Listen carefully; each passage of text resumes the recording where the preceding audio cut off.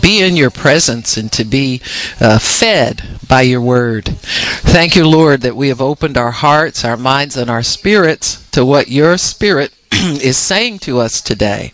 And we thank you, Father, for the desire to live right, desire to serve you and live for you. And we thank you for feeding that desire today. In Jesus' name, amen. Praise God. Amen. Praise the Lord. Praise God. I was thinking recently about the function of the body of Christ. So we're going to talk today about the life of this body. The life of this body. And how the body of Christ lives and functions. Because it's very important for us to understand that there is a specific way that the body of Christ functions. And I believe that God chose the analogy of the body to talk about how his people are supposed to relate to one another and how important that is. I see how the enemy devours people through isolation and through not understanding how to connect spiritually with one another.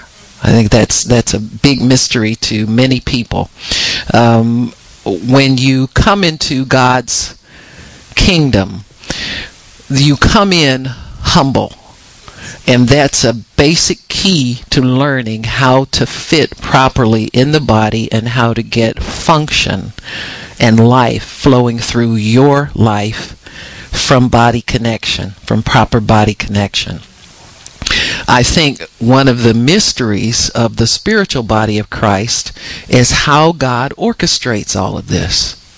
But I think if we can accept the word and accept some things and just live with them by faith, the understanding comes, the benefit comes, the blessing comes, the power comes. All of those things come to us when we get to understand and accept that God has ordained a certain way for his body to function, thrive, live, repair itself, help others, reproduce. All of that is already designed by God. And part of the analogy is that of the human body and how it functions. I see how many times people die out of the body of Christ through lack of nourishment. It's lack of nourishment to that part that they carry that is the major problem. It can be lack of nourishment caused by their lack of desire to conform to God's, disobedience will cause you to be severed off and not function properly and not get proper nourishment, not have the proper identity. All of that hinges on how you understand your connection to the larger body of Christ and to the local body to which you are assigned. God assigns people where they belong. It's not a mystery. It's not haphazard. He assigns us through leading us. And so everybody has an assignment where they are expected by God to obey and be where their assignment is located and function in so all of that takes humility. There's nothing in that whole pattern of thinking for a big I, a little you, a more important part, a less important part. There's nothing in that even speaks of what some people feel they're looking for when they come into a local assembly, or even when they think about becoming a part of a church. There's nothing in that about you're going to be a big person, or they've been waiting on you to come in there and revolutionize what's going on. I remember the mistake I made in thinking that way when I was first saved, but my goodness, I'd only been saved like a couple of years. When I thought that when I got involved with believers, I thought, oh boy, I can really do this here, and I can do that here, and I can do that here. And God said, no, you can sit down and learn something. You got me? Until I get you up. You sit down and you be a part of things. You humble yourself the same way you've been doing things with me one-on-one. And when I saved you, I want you to keep that same attitude about your life in me when you connect with other believers. And so that was something that really taught me. And I've heard people over and over say that. Pastor Shirley said the same thing. And she said, well, God told me, she said, I thought because I've been in church all my life, I could bring all the stuff I knew from the Baptist world, and God said, nope, sit down and shut up and learn, but that's my sister, that kind of stuff. And so, but she had to work through that. Everybody's got stuff they got to work through. But I'm telling you, if we learn how to depend on God to fitly join us, where you are and where you're to be and how you thrive is all foreordained by God. He made this up and thought this up before you even got here. So your place was designed and decided. Your role, your gifting, your calling, all that was designed and decided before you even got here. And so God is already understands where he wants you to be, how you are to function, and he does it with the whole body in mind. It's not just about you as an individual, but you are a part of a body. And I think if we keep that in mind, there's some little things you can keep in mind when you start thinking through on how to relate to the body of Christ. So one of my first ministries that God gave me was an exhorter. That's how I start making those little greeting cards. I think we still have those little Xerox ones I started with. We still got some of those around. And I got so tired of handwriting notes, I decided to start pasting up some greetings. And people knew my little notes because they would get them. I'd stick them in somebody's Bible or do something like this, or just share a scripture or share something encouraging to them so that they would understand how to keep going in God. Those little scriptures here and there can make the difference between whether you quit today or whether you keep going.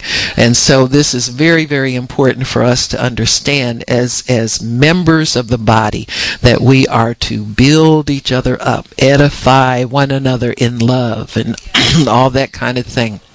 So when you talk about, though, the life of the body of Christ, we're talking about spiritual connections. Just as a body, like if you took all the flesh away from a body, and you all know that, it's Halloween, you see them everywhere, them little skeletons hanging up, right? There are skeletons everywhere. But you see, if you quit putting life into something, it falls apart. There's nothing, but what holds the body together are the life portions of the body. The tendons, the muscles, the cartilage, all those connective tissue parts are what hold the body together. And the Holy Spirit is the connective tissue part of us. He's also the lifeblood of the body. So the Spirit of God is seeking to draw parts of the body together so that the body can function as one functioning unit. And so when the Holy Spirit draws us into an assembly, draws us to, say, if you get invited to a meeting or you go on vacation and the Holy Spirit tells you, I'm going to let you go over here, like Tony and Bridget and their families always go on a little family vacation in the summer. Well, this summer they went to the Holy Land experience in Orlando. When you go into places like that, you find a connection. You find that peace. You find that place of life where you can find enjoyment, even though you're miles away from where you normally assemble. And that's because there are believers that are drawn there by the Spirit of God that are assembling together for a different type of a purpose. And so when you get involved in these things, you begin to understand the dynamic of body life and how important it is for us to be led by the Spirit and obey the Holy Spirit in everything that we do. And don't disconnect from what God's doing. I always say, just hang on for the ride, because many times you won't be able to call the shots. You won't be able to understand some things and why they happen, but boy, it'll be a ride. If you learn how to hang on and enjoy the ride, it'll be quite a ride. So the things we do by the flesh to fulfill the lusts of the flesh and ungodly desires are not included in body life. So it's better to learn how to connect with people by the Spirit or not at all. You got me? Either connect by the Spirit or do not connect at all. Sometimes you might hear of somebody's testimony and it sounds so similar to what you went through, and you think there's a connection there, but that person died already. And so you're new creatures in Christ. So if the new creature can't connect with the new creature of the other person, there's no life there. You ever get disappointed with a relationship? You were having such a good time with somebody, and then all of a sudden you haven't heard from them in 6 months or something like that, and you think, boy, we were having such a good time, and I thought we would do this, and I thought it would be like that, and all that kind of stuff, and it never happened.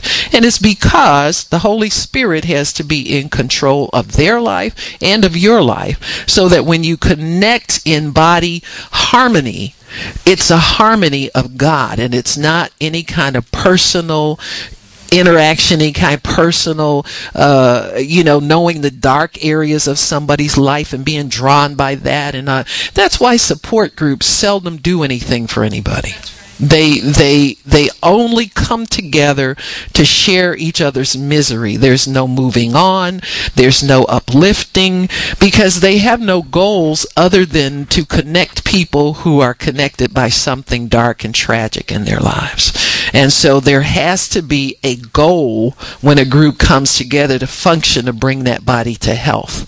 Many times people will say, well, I was a member of a support group for a while and then I left because I got better. You understand what I'm saying? So it's like, what were you being supported in when you were there? Your misery. So God does not encourage us to connect in dark things, dark areas, dark purposes. He encourages us to connect in the living things. That's why I hear people say things like, well, so-and-so was a drug addict and he's saved now, so he's called to minister to everybody. Right. Go ye into all the world, preach the gospel to every creature. Because people have become ensnared again by limiting themselves to what's been familiar with them in the past, in darkness and in carnality. We have to be careful about those kind of carnal calls. That's what I call them. I say it's carnal prophecy, because they just thought that out of their brain and it wasn't God.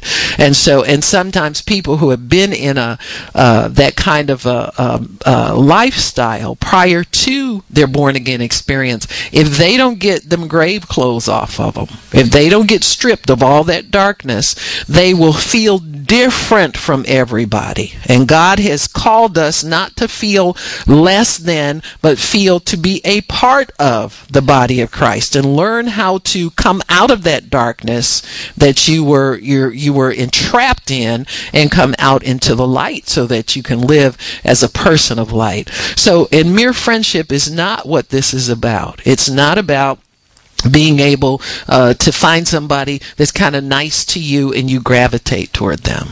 That's not what we're talking about. There is no life there, because that's a real burden for people, to be your only friend or be the person you always come to, and you don't want that either. That's God's job, to be God to them. You got me? You have to understand when you cross the line, is what I always tell people. Stay on your side of the line and don't cross it, and don't come over into somebody else's territory. So mere friendship is not what this is about. It goes way beyond the mere friendship aspect of things. To be a functioning part of the body, you have to understand when God needs you to respond to another body part. Amen. That's right. And only the Holy Spirit can tell you when that time is there. I found that as I mature in the things of God, and to keep going, some of that ministry of the exhorter is coming back more and more, because God is encouraging me to encourage people who are out there fighting for Him and working for Him to keep going. There are times when I'll think about somebody, and you think and you have a little pleasant thought and it goes back and you think about them again, and then God will say, why don't you get in touch with them? And this is what I want you to say. It's not like, thus saith the Lord, and if you don't do this, it's, this is an official word from God, but just as a functioning part of the body, to to another functioning part of the body in love, that you encourage them in this way. You got me? And so these are the things that are extremely important to God. I cannot tell you how important it is to respond to those promptings of the Holy Spirit, because what you're doing is you're connecting the life that He has put in you to share with another joint of the body to bring life so that they stay connected to the Lord. So our connections help one another stay connected to God. They're connected to the head. When you're connected to the head, you function beautifully. When you're disconnected from the head, there's spastic movements, there's inappropriate actions, and there's all kinds of deranged body parts syndrome that comes. So anybody can be attractive for the wrong reasons. You know, we all have flesh. We all have this little excitement in us that, you know, the world's my oyster, and, you know, I'm going to go and do what I feel good about doing, that kind of stuff. And so we always have to get a witness in our spirit by the Holy Spirit that we're doing the right thing. Many people override that witness. They just get in the flesh and go tearing off somewhere, and then the train wreck happens. You got me? The wall has to stop you, and God has not ordained us to live like that. We are people. He has placed a dignity on His body that if we don't walk in the Spirit, that dignity is lost. You start to grovel like a mere human being that hasn't been touched by the Spirit of God, that has no life of God in them. And He does not want that for us. He has elevated you to a higher realm of living. He expects you to live there. And so when we are speaking of a body that functions in the will of God under the headship of the Lord Jesus Christ, Jesus must be head of His body, the church. He has to be the one to call the shots. The head makes the decisions. The head sees everything. The head hears everything. It processes all of the knowledge, the sensory knowledge, to give us instructions of what we are to do. So we are under a commander when we obey this spirit of body life. He has a plan for His body to survive. You got to know that. You got to know that there is a plan for God's body to survive. He wants His body not only to survive, but to thrive and to reproduce after its own spiritual kind.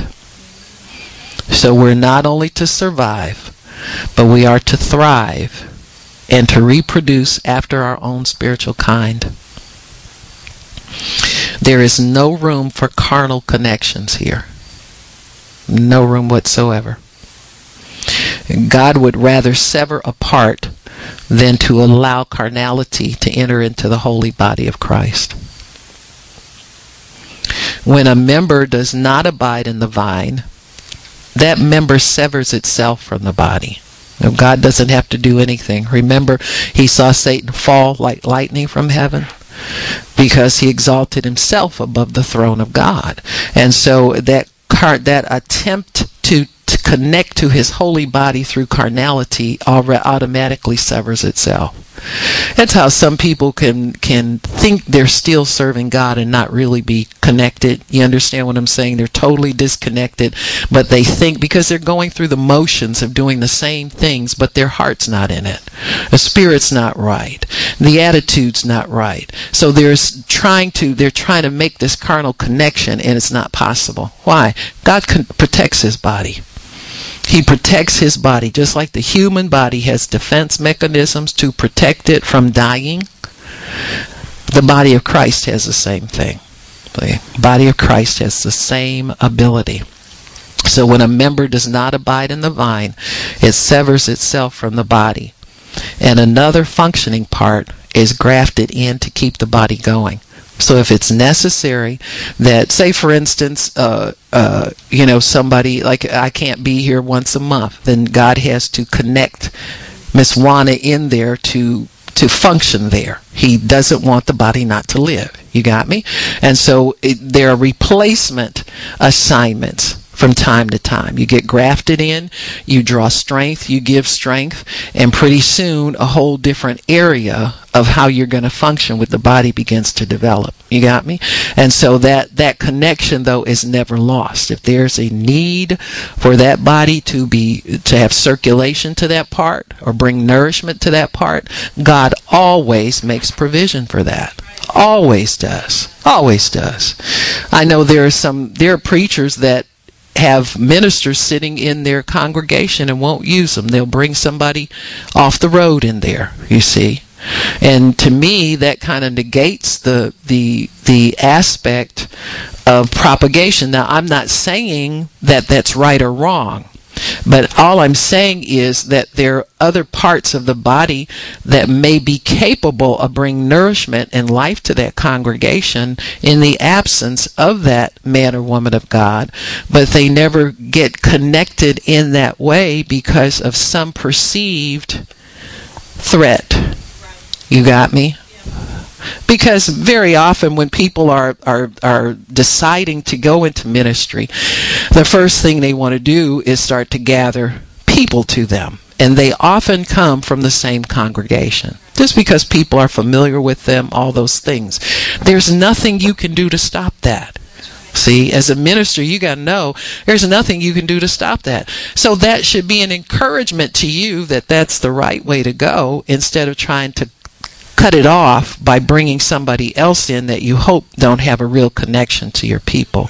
I think that's wrong. You understand? It just doesn't seem right to me, because what you can do is you can cause another part of the body to flourish and function. See, if you cut off circulation to your own congregation, what's that going to mean for those sheep that are sitting out there that need to be fed, that need to be encouraged? That you understand, it cuts off the life if you see them as potentially being robbed from you because you want to hold on to them. You understand what I'm saying? So there's some wrong thinking in there. The little carnality gets in there, puts fear in there, cuts it off. There's ministers who are in that congregation feel like they're not trusted. They're, all that kind of stuff. All that darkness starts to interplay, and we have a ton of it in churches. We have a ton of it where where the ability to reproduce is stifled because of some carnality, some darkness creeping in. And so as members of the body of Christ, we have to be careful about darkness, letting darkness in, fear creep in, insecurity start to surface, don't want to do this because we don't think that's going to be keep it together, or it's going to take from me, or you know what I'm saying. So and so people, that thought will hit anybody. It's not like you're above thinking like that.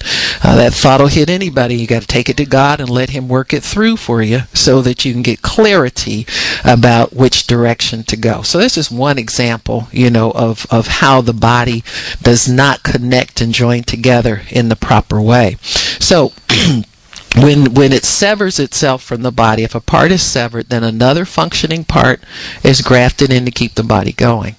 Sometimes it's a part that was not revealed that part could function that way. Remember Amy Semple McPherson? She started off cooking. The first night she cooked, and the next night she played, the next night she was the whole choir, the next night she preached, and so she was a part of the body that was there on assignment from God, but her function had to be recognized before it could be fully appreciated. See, this is a story about a lady that got to at a point in her career had a strong, huge healing ministry. People couldn't get. Somebody prayed for the baby was born without eyes, and they sent her a little note to pray for the baby, and she said, "What color eyes you want?" And everybody thought how arrogant that was, but that she just wanted to please. God told her to ask that question. He is so loving and caring. He even cares what color eyes you want your baby to have. And so these things are important, because this is how the body of Christ, and look at how she was able to nourish the body of Christ. Look at the blessing she brought because she was determined to get there. She went to a camp meeting. They used to call conferences camp meetings back in the day. And she went there, and the first night she went there, she worked in the kitchen. And the next night, the piano player got sick. And she said, I know how to play the piano. And she played the piano the next night. And the next night, the choir director wasn't able. She said, I can direct the choir. And she played the piano and directed the choir. And the next night after that, one of the ministers couldn't preach. And so she got up there and began her preaching ministry. So it's very, very important that we understand. And see, she humbled herself. She wasn't seeking anything. But when there was a problem that a part of the body couldn't function, she said, I can do that. You got me? I can do that. And that's how you make sure that the body stays fitly joined together and the body nourishes every part. So we have to graft in every part of the body is extremely important. That's what we have to understand.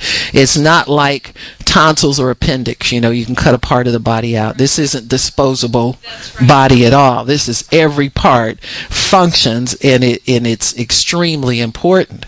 And the world has knowledge of this through medicine. They understand that there are certain parts of the body we cannot live with, especially what they call vital organs. And as members of God's body, we are all vital organs. There is no part of his body that's unnecessary. There's nothing that can be cut off that he won't notice the loss. Maybe we don't so much, but he does. And so we have to keep that in mind. When an organ is failing, signs are given to the brain. You got me? The brain, because every major nerve that goes through an organ in the body has to come through the brain, then we must understand that the brain becomes aware when the body part needs to be put in, what part's going to take care of what, organ replacement, all that kind of stuff. That comes in through the brain. The brain in the human body knows how to protect itself from dying. Just like the brain in the body of Christ is never going to die. See, you're not going to kill God because you don't want to go to church and you don't want to do what he's told you to do. You're not going to kill God. And you're not going to kill the other obedient parts of the body either. Now, they may be upset about it and they may want to get upset with you, but you're not going to stop what God wants to do. And that's one of the things that I've learned over the years is just you keep going forward. If God has called people to be in your work, those people will be there. If they're not there, the work will go on anyway. It always does. And so we have to understand that the head is saying, go forward. I got this. I'll take care of this. Don't sit around and try to nurse the parts that won't function properly. You got me? Don't be a drag. Don't let them be a drag on your life. You keep going, and you keep going with me, because what I have for you is something that you can never get by sitting out and not doing what you are called to do and how you function. And so in that way, you have to endure hardness like a good soldier. Everybody hates to see people quit serving God or drop back into whatever they say they're doing, but they're not fitting in the body where they're supposed to fit. Well, none of us enjoy seeing that, but that's a choice that people make. For whatever reason they make it, it's a choice. And so as soldiers, we have to keep going. You got me? And God takes care of all of the other stuff. The Marines have a saying, semper fi. We don't leave anybody out there. If somebody falls, we go and take care. Well, God does the same thing. You don't do it. He does it. You got me? Because you don't know how to do those things. I think that's the problem with us. We assume too much ability on our own. Unless you're one of the triage people, you're on the emergency team too. You understand what I'm saying? But God has a way of taking care of his own when they disconnect from the body. So if toxins are allowed to get into the brain will fail and the body will go spastic. And the human, does anybody know what human brains have to keep this from happening? Keep toxins out? It's called a blood-brain barrier. That's what we got. We have a blood-brain barrier to keep our head, Jesus, from going deranged when we got body parts that, you understand what I'm saying? They don't touch that. You got me? When you, blood-brain barrier. You can look it up because there's certain, if people, and really is what it is, it's a membrane that allows only chemicals, molecules of a certain size to go into your brain. And that's good for you. That's why gases kill people quickly, because the molecule of gases make the membrane highly permeable. But if you're trying to get chemotherapy, those proteins usually in the chemo, the molecules are too large, so they don't go through the brain. So that's why you got to have local. If they can't cut it out and you got brain cancer, you pretty much can't get any help. You understand what I'm saying? And so these things, but God does that to keep the head functioning, because if the head goes deranged, the whole body falls apart.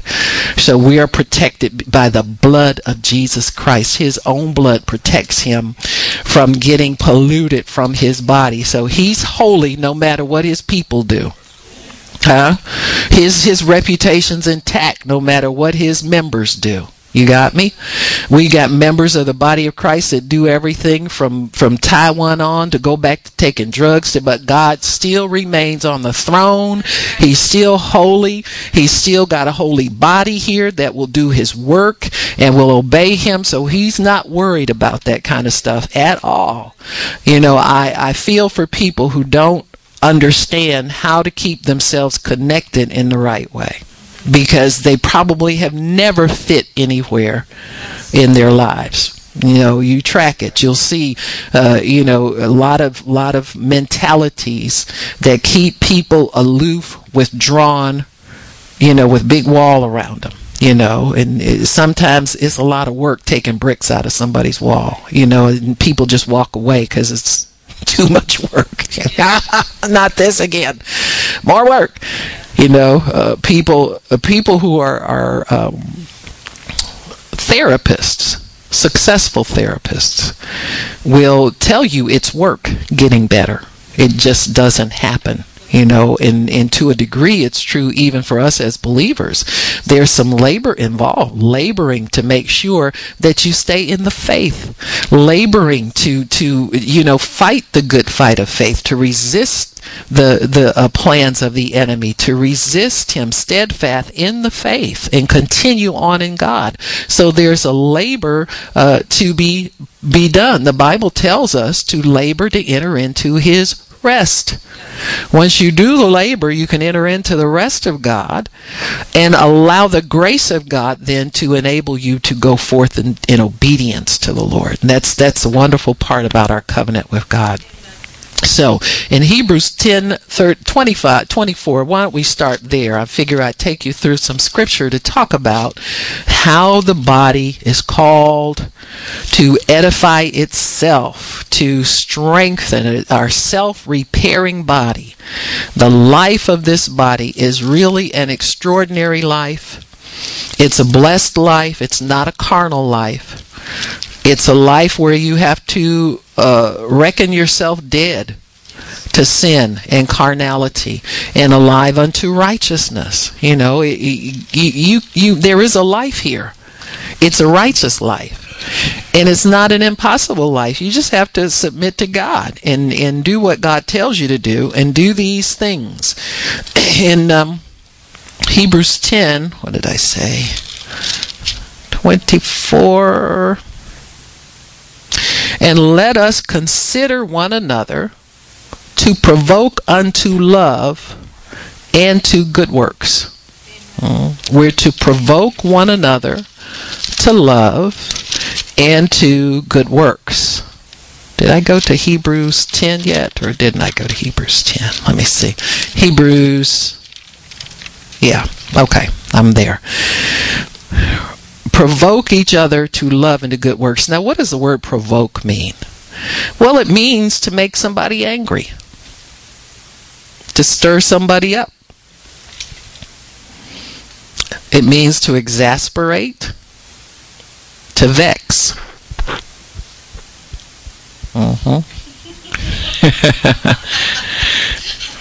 You got me? And see, now tell me if I'm not telling you the truth.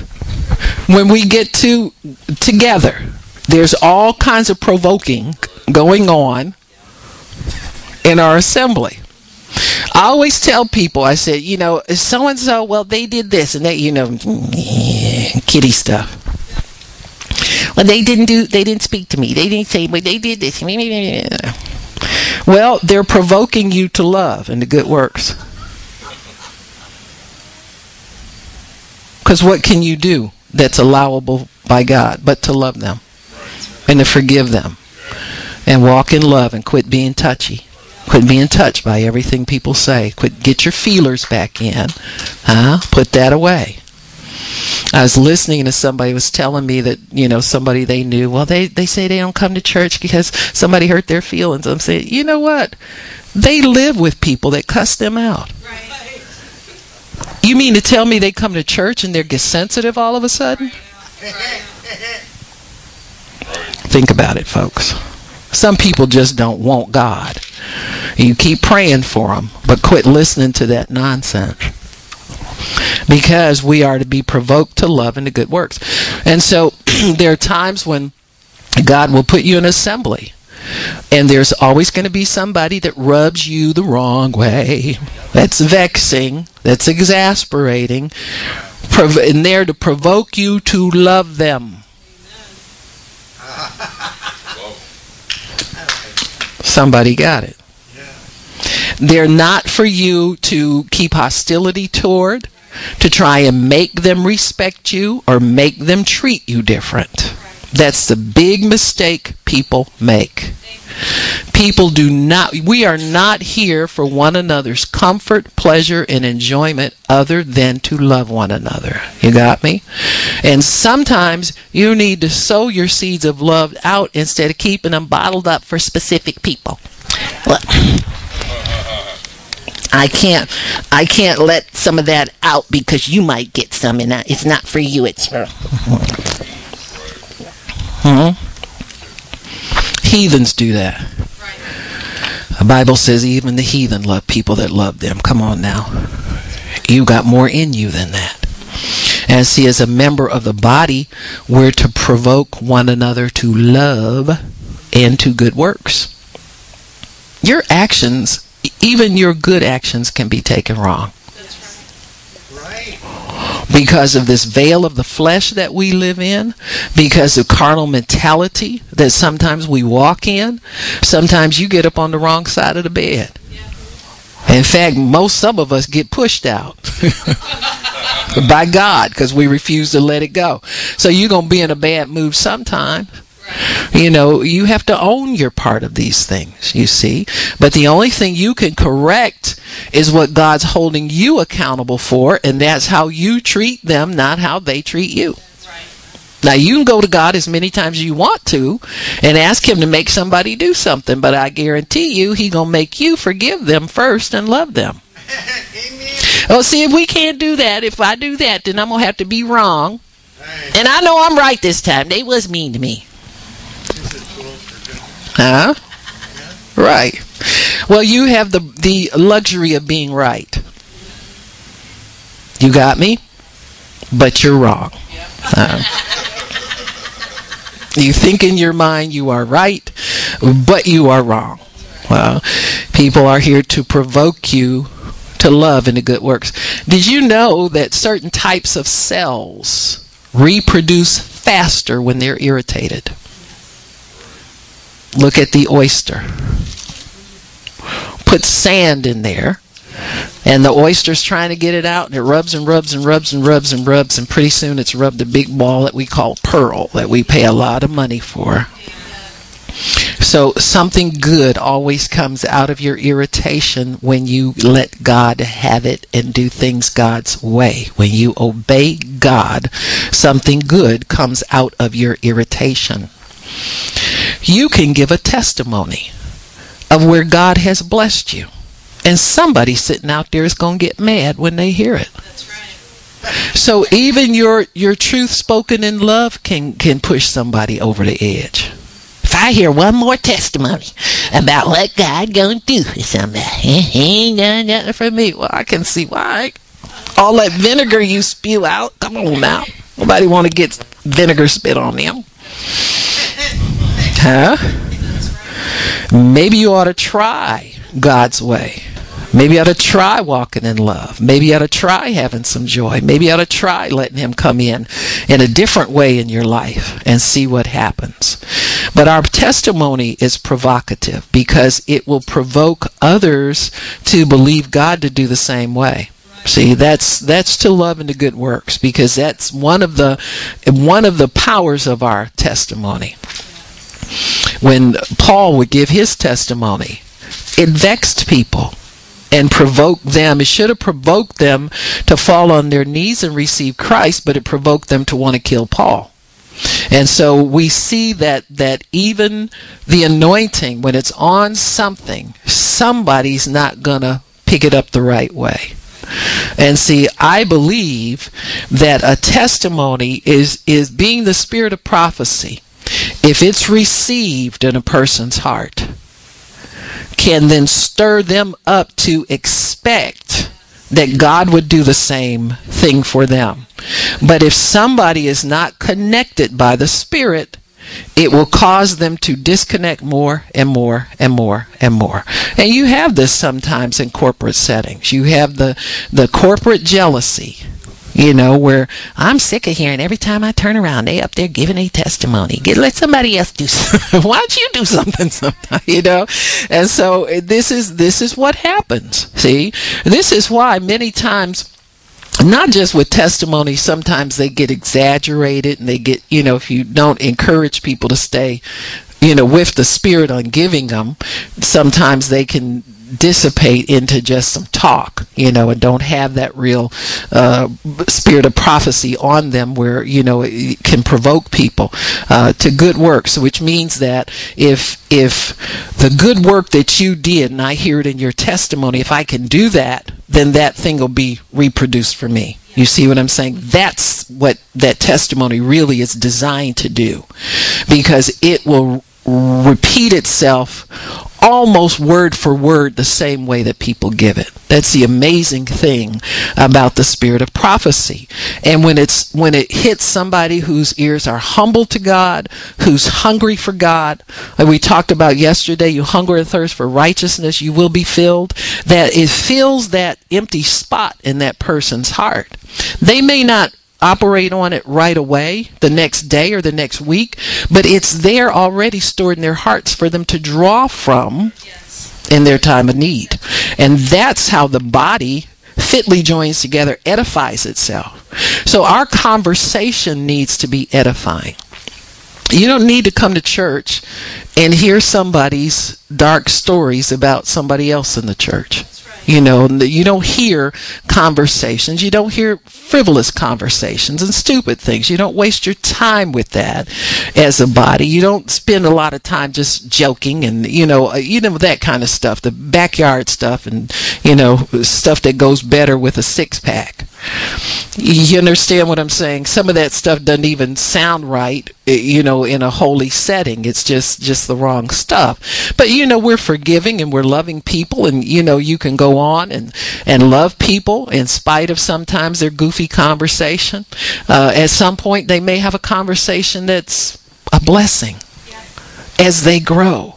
They become more of a blessing to everybody, and as they have experiences in God. See, that's the amazing thing about the different parts of the body. Sometimes somebody will give a testimony and you say, I didn't know they had all that in them. Relationship with God like stuff. And so that's the blessing of every part being a part, that we can encourage one another. Seeing growth in somebody is an encouragement to you as you grow. You can say, wow, I didn't know that person had that kind of understanding about God. Well, these are inner workings in people. See, they don't always show on the outer. That's why you can't discount anybody. You can't ever say somebody's not going to do something for God or they can't do something for God. But it's much better if they know that about themselves. See, and body life helps you to know what you are capable of in God and live that way. See, it's for that part to function properly. So as you stay connected properly to the body of Christ, you begin to understand who you are. You don't compare yourself to people, but you connect, you relate in love and in strengthening one another. Your part is to strengthen one another and to encourage one another. So our testimony, we said, even is provocative. We build one another up by our conversation, our prayers, our exhortations, all of these things that stir one another, provoke one another to love and to good works. Sometimes younger people in a church have a different way of encouraging one another than older. We have to examine the fruit. You understand what I'm saying? You look at what fruit comes forth, and you look at how people relate to one another before you make a judgment about it. But God is Lord over all. He orchestrates and regulates our interactions. If our interactions are inappropriate, then God will raise up somebody in authority to make sure that's corrected. So we're not just running around here, doing everything we want to do to one another and saying everything we want to say to one another. God sometimes, and He'll direct oftentimes the preaching. He'll direct sometimes a personal conversation or counsel or something like that to help people to learn how to interact properly with one another. So it's all done under the authority of God's ministry gifts so that God can honor what's being done. So when we provoke one another, to provoke also means to stir up. That means to wake up.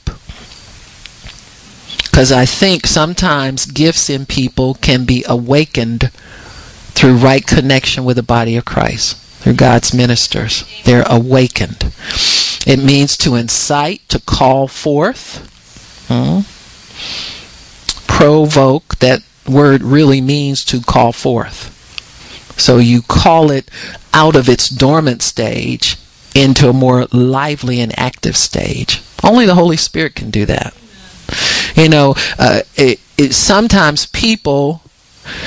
You ever realize how long it takes sometimes for somebody to gain mastery, say, over an instrument, just in natural? If you think about what it takes, if you say sometimes, if you listen to a parent, you say, boy, you don't know how much I fought with that kid to get him to just go and take lessons or, that kind of stuff. But God knows how to call things forth in a provocative manner so that they come forth under His direction, the Holy Spirit. They come forth strong already. See, there's some discipline that we all need over these things, but there have been people that have done things under the anointing they've never done before. I think it was Ben Tankard, they say, that received a prophecy and began playing the keyboard just supernaturally. You got me?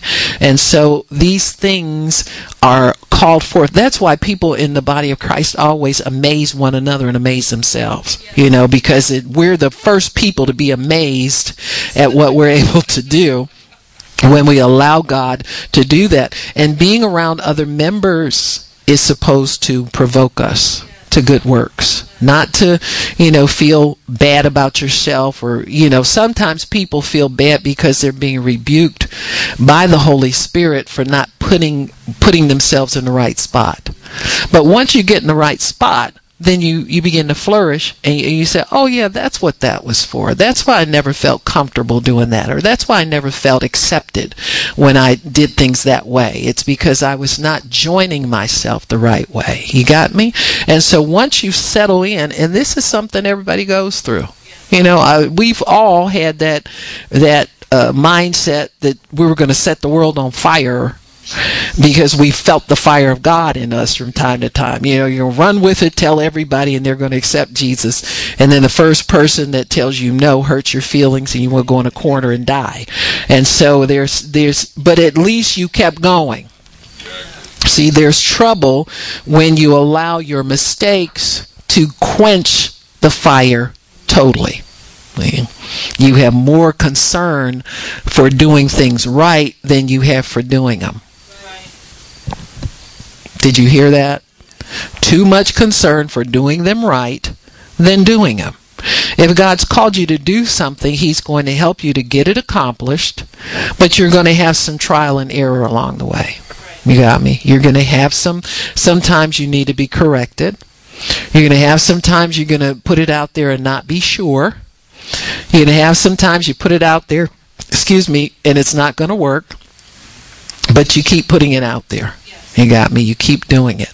And so you have to have a way to find what success in God means as far as you're concerned.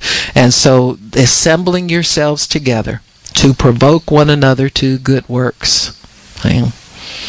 You should be able to hear somebody's testimony. The day a testimony makes you angry and you can't get over it, you need to come to the altar. You got me? You just it's just wrong, because what'll happen is you'll set up an anger on the inside of you, and you'll start to reject the body of Christ. Don't want to be around them.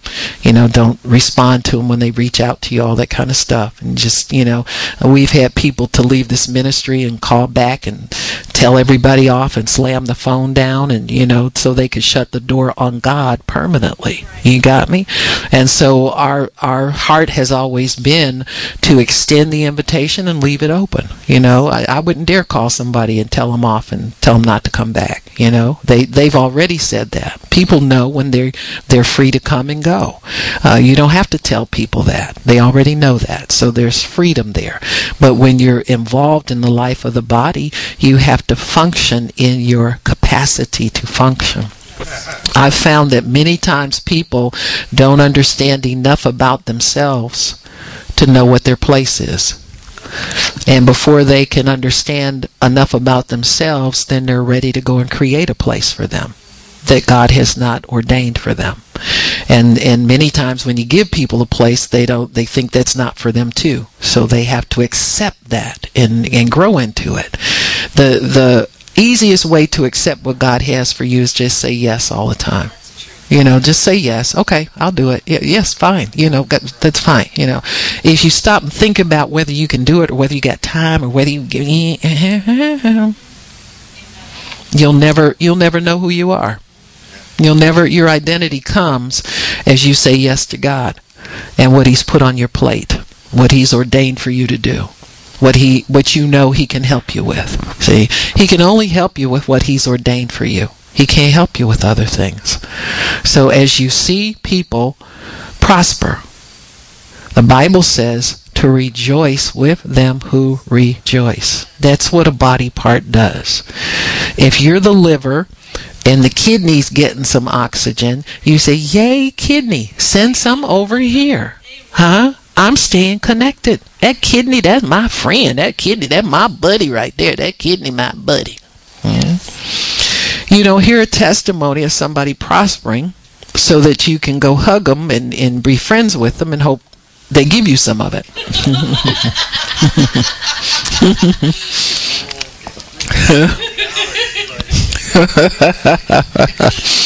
You make your request known to God.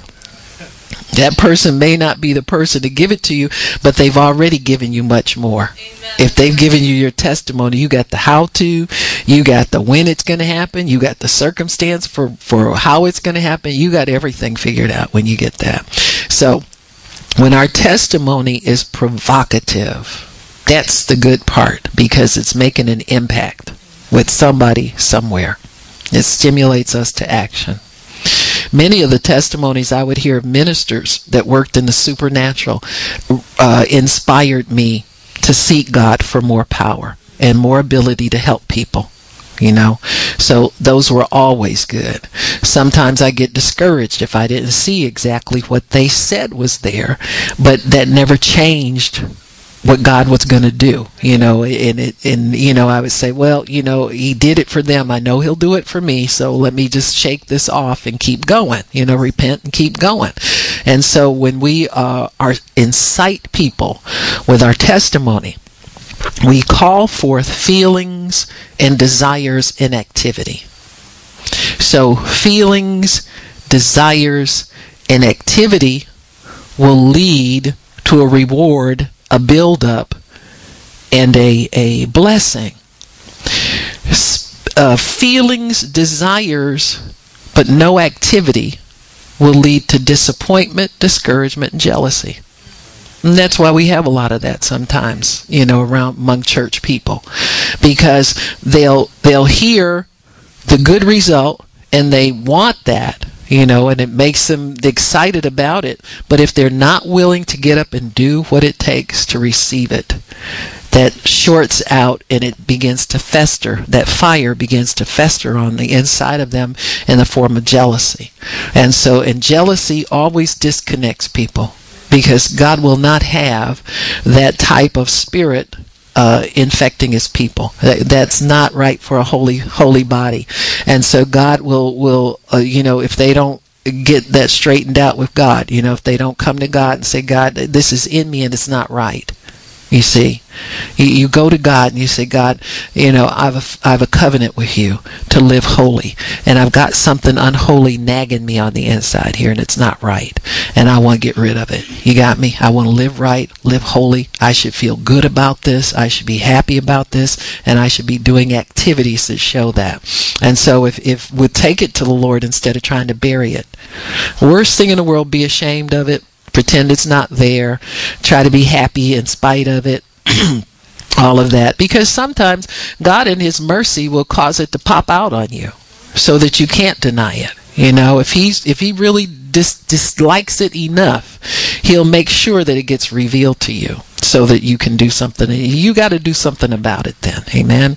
So interaction of different parts of the body with one another cause growth. When you get if you have a plant and you feed it the right nourishment, you put it in the sun, it needs a certain amount of sun, you give it the water and all that kind of stuff, how those elements for growth interact will bring life. And so when a congregation or a body of believers begin to interact properly, that causes growth and it causes life. Now, a body part is free to refuse growth and life. Many times people reject what God is doing through them, through interaction with the body of believers that they are with. You'll have people that get involved with a body for one reason, and if they stay humble and stay open, God will show them the real reason they're there. How many of us has heard the testimony of the young man that saw a cute girl he liked, and she said, well, you got to come to church with me. And they wind up being a pastor one day because they came in for one reason, but God got a hold of them and changed and flipped that script around. Amen. There are tons of people that don't respond the right way. You got me? That come in looking for somebody. If they don't see them, they keep moving. I call them predators.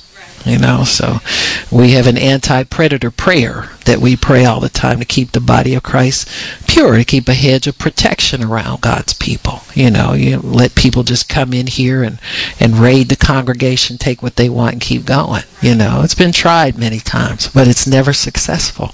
And so because if prayer is there and there is a hedge around, then it'll keep everybody else on one accord. Now, if those individuals want to submit to God, they can fit right into the body. But if they continue to be kind of predator-minded, then they won't be able to stay. They won't be able to connect. They just, can't let go of that. I think somebody came to one of the meetings and asked, "Where's all the men's is at?" I said, "Oh boy," or they see a lot of single women, they keep rolling. I said, "Well, that's good, because we don't need predators around here. There's enough of God here to satisfy somebody who's longing for God." You don't want to tone that down and start kind of like compromising to make predators feel comfortable. So you keep that holiness around you.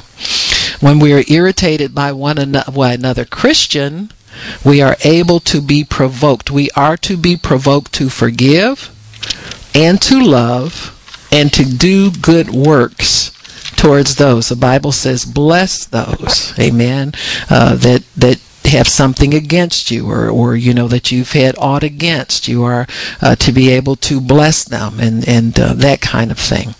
So that is very, very important to the life of the body. It's a life that's full of good fruit. It's a life that's full of love. There's a peace there. There's no agitation. And oh boy, here they come. Kind of, when you find yourself thinking like that, need to go to the altar, folks. That's going to be my thing. Go to the altar. Because what that means is that there's something there that needs to be rooted out. You don't need to feel like it's okay to let it stay there. We got enough of that teaching going around. You need to have something that lets you know that's a foreign object, that's something that can kill the life of the body. And you're to let that go and let God come in there and help you with these things. So we should be provoked to overcome our weaknesses, our touchinesses, and thereby we grow. We grow thereby. We're to provoke one another to love and to good works. I'm sorry, I didn't read verse 25. It says, not forsaking the assembling of ourselves together.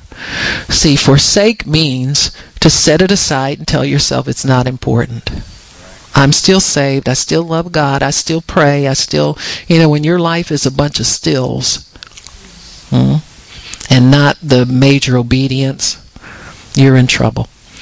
Not forsaking the assembling of ourselves together, as is the manner of some.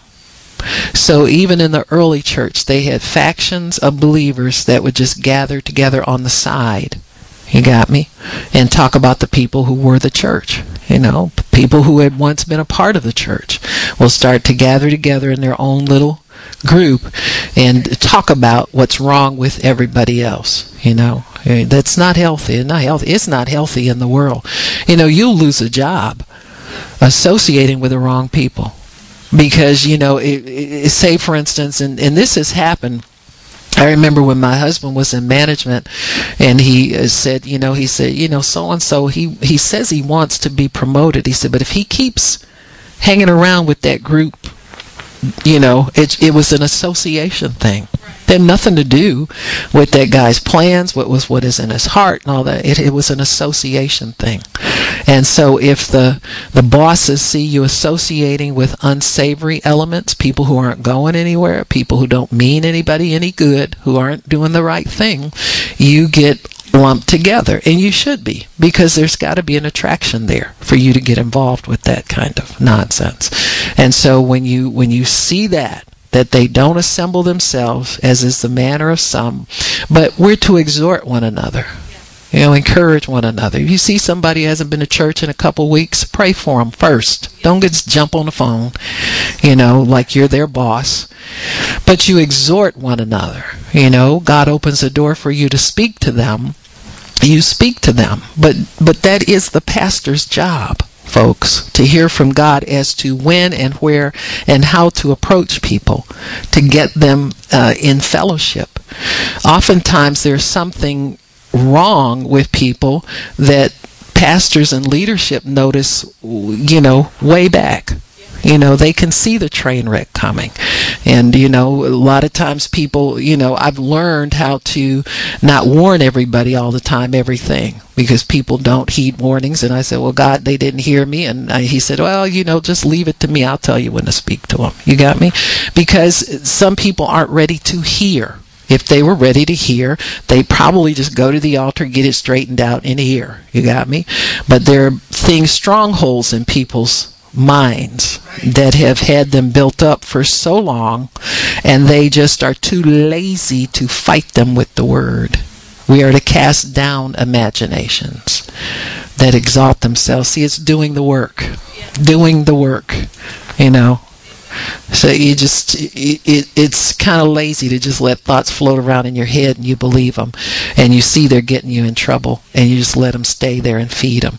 And so there's something wrong there, that person doesn't respect who they are and what God's called them to be enough to put up a fight. They'll fight other believers, but they won't fight the devil. You got me? But we're to exhort one another. And so much the more as you see the day approaching. So we're to get more vehement into holding on to people for God, because you see more temptation of the enemy. You see more difficulty with people to live right for God, all of that stuff. And he says, for if we still sin willfully after having received the knowledge of the truth, there's no more sacrifice for your sins. You got me? Jesus did a once and for all work, not to keep renewing you to a covenant over and over again. He says, but then there's a certain fearful looking out for judgment, and that's the sad part of disobedience. When people disconnect themselves from the body they've been assigned to, then they think everybody's trying to get close to them so that they can tell them off, or you mean them ill. Because they mean you no good. You got me? The devil's twisted their minds that way. And so that's why people stay away from the church. That's why they stay away from believers. I remember Miss Nola was talking about someone, she's always the person we assign to call people to check on them, and they, don't appear very often. And she said, well, I saw so-and-so, I was out shopping, and she said, and she was always so pleasant about being around us. She said, it really shocked me when I'd call, she wouldn't return calls. She said, and so I just was praying for her, and God had me run into her. She said, and she looked at me like I was a ghost. You see, fiery, looking for judgment, that kind of thing. Because if you don't, whatever you mean ill for God's body, that thing is coming from the inside of you, and you feel fear to run into those people again. You got me? And so they're never comfortable until they get right with God and learn how to be a healthy, functioning part of the body again. And so, anyway, so that is what God expects. Don't ever forsake assembling yourself, even when it's difficult for you to do. I've come to church through grief, through loss, through anger and upset, through small crowds, big crowds at the conference, small crowds when you get back here. It's all kinds. If I let it stress me and go by what I see, I would not want to assemble myself. You got me? I assemble myself through wenting and not wenting. You got me? The same thing you go through, I go through. I don't do this just because it's my job to do it. You do it because you understand God, but you look for God to help you to do these things. But if I thought about it and let myself get discouraged or stopped by something, I'd stop. Just like you want to stop sometimes. But because you are drawn by the Spirit of God, see, when that's your bigger draw, you always got to let that be the big draw in your life. You always got to let God be in charge of your life. You've got to let the Word rule your life, or you won't want to do anything. You'll come and you'll sit and you won't get much. You'll just be a body there and not really attaching yourself in a healthy way, in the right way. But assembling is better than not assembling. You got me? Being there is better than not being there. And so you have to realize that everybody has a place. And I'll say this as well. Everybody has an honorable place in God's body. Amen. See, you're not called to a substandard place. You assigned yourself that. See, you did that with your own thinking. And probably because you're comparing yourself the wrong way. You compare yourself with other people, you'll always either wind up better or worse. But you'll never be okay if you start comparing yourself in that fashion with others. So it's very, very important that we let God be our standard. Let the Holy Spirit be the one who draws us, and be comfortable with who we are. Everybody has a good place in God. Everybody has an exalted place in God, and everybody has a high place in God. So we have to remember that. I can remember people, they would come sporadically and want a prayer partner because they saw everybody else with a prayer partner like it was a club or something. And so you have to be careful, because then who am I going to assign to somebody who's not faithful? Why would I want to do that to you? See, why would I want to do that to somebody who is faithful? Have you not get your prayer done? You're depending upon somebody who's not going to do their assignment, or you're not sure.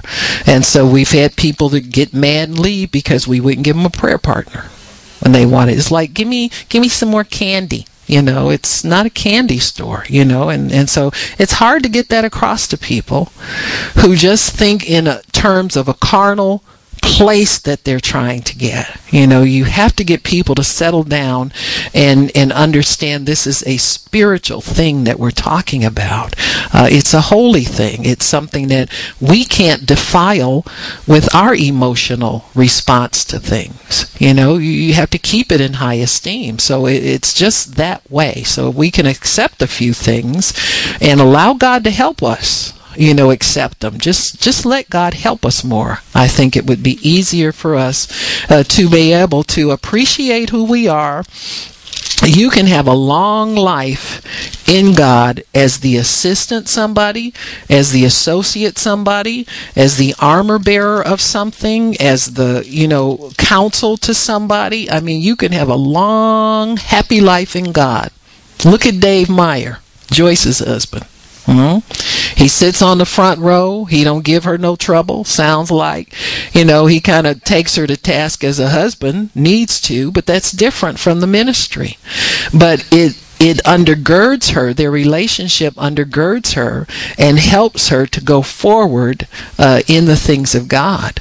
And so he doesn't have to be Mr. in charge. He doesn't have to be. She said at the prompting of church people, they tried it that way. And she found out Dave couldn't preach and she couldn't be quiet, just sitting there. So he had to find his place in the body of Christ. It's not just in her ministry, but it's the body of Christ. He has a place there. And I believe it's an important place, because look at all the encouragement they give to couples where the woman is called to ministry and the husband is not. But he can be a good administrator. He can be a good support. He can be a good person for her to counsel with when she needs counseling, just to keep herself going. They don't have to know anything about preaching, but they can be a good husband. It's just that way. In families, sometimes when you have a role as pastor or a minister to people, you have to clarify what you're speaking as. When they get used to you don't have to do it so much, but there's a role as a father, and then there's a role as a pastor. You got to fulfill both of them. You got to let your people understand which one you're in at different times. Pastors sometimes want to be pastor at home instead of husband more. You got to know which one to slot into when, and so forth and so on.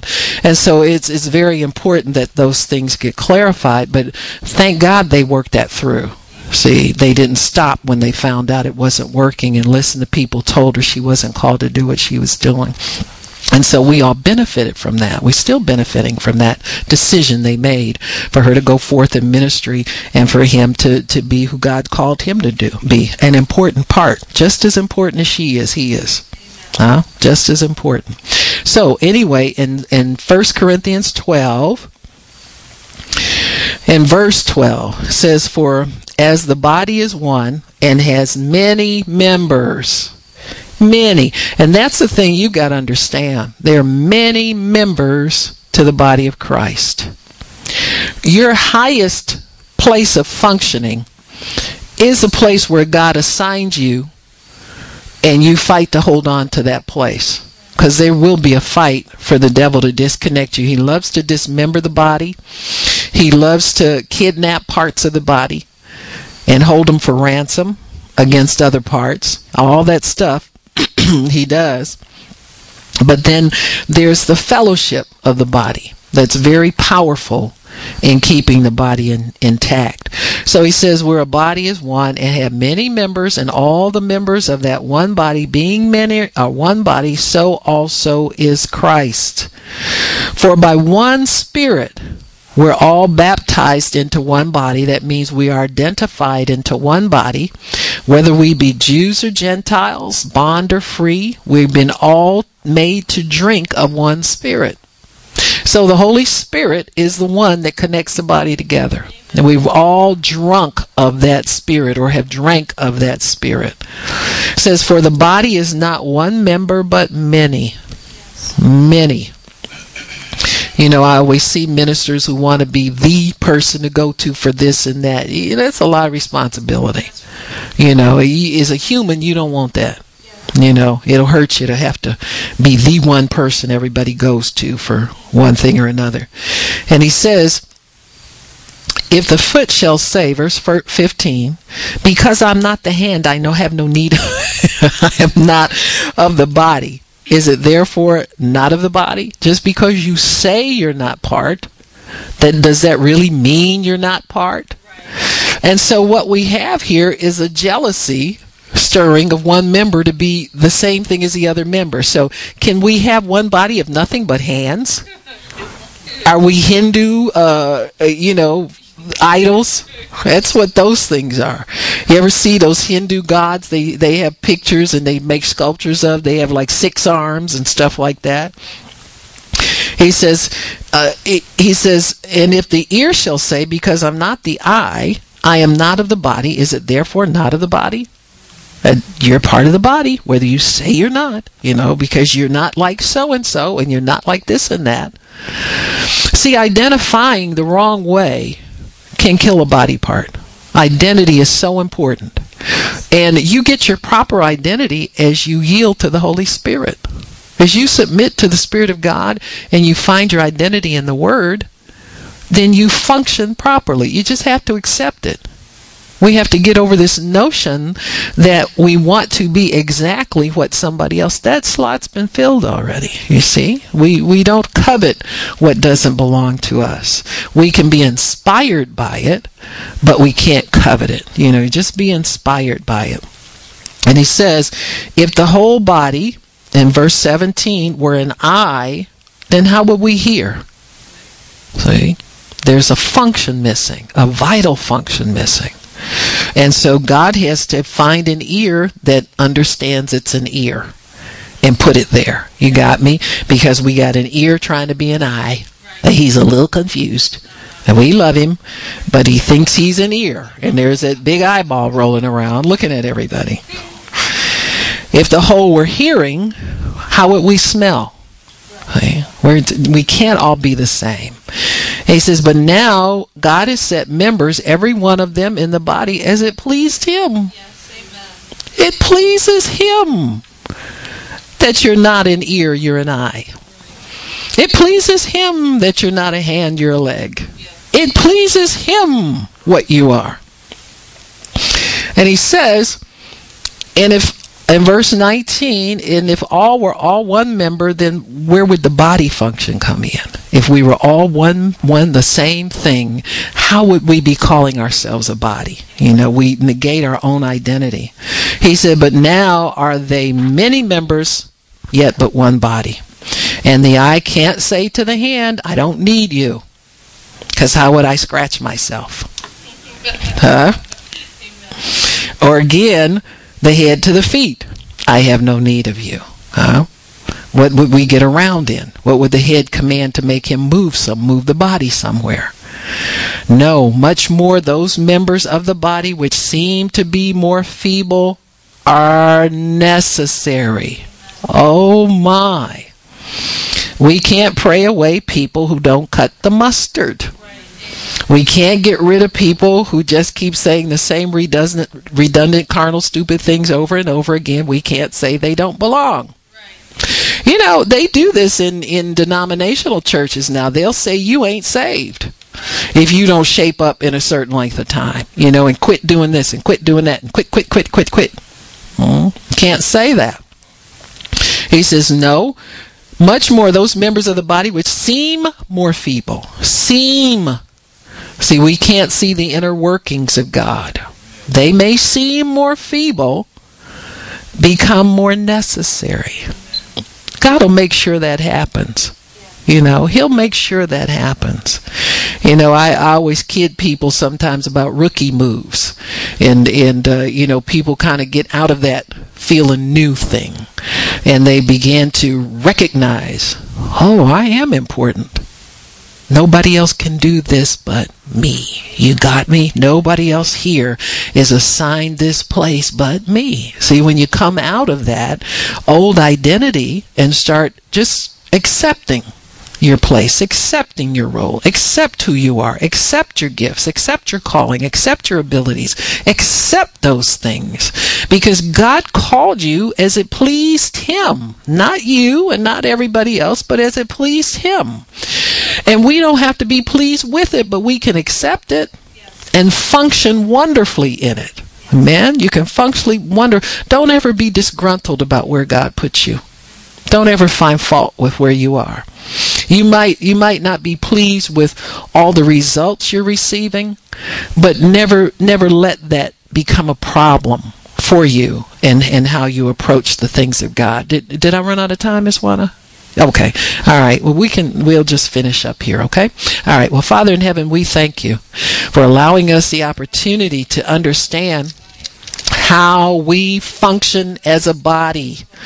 This is a wonderful, wonderful opportunity that you've given us, God, to be who you called us to be.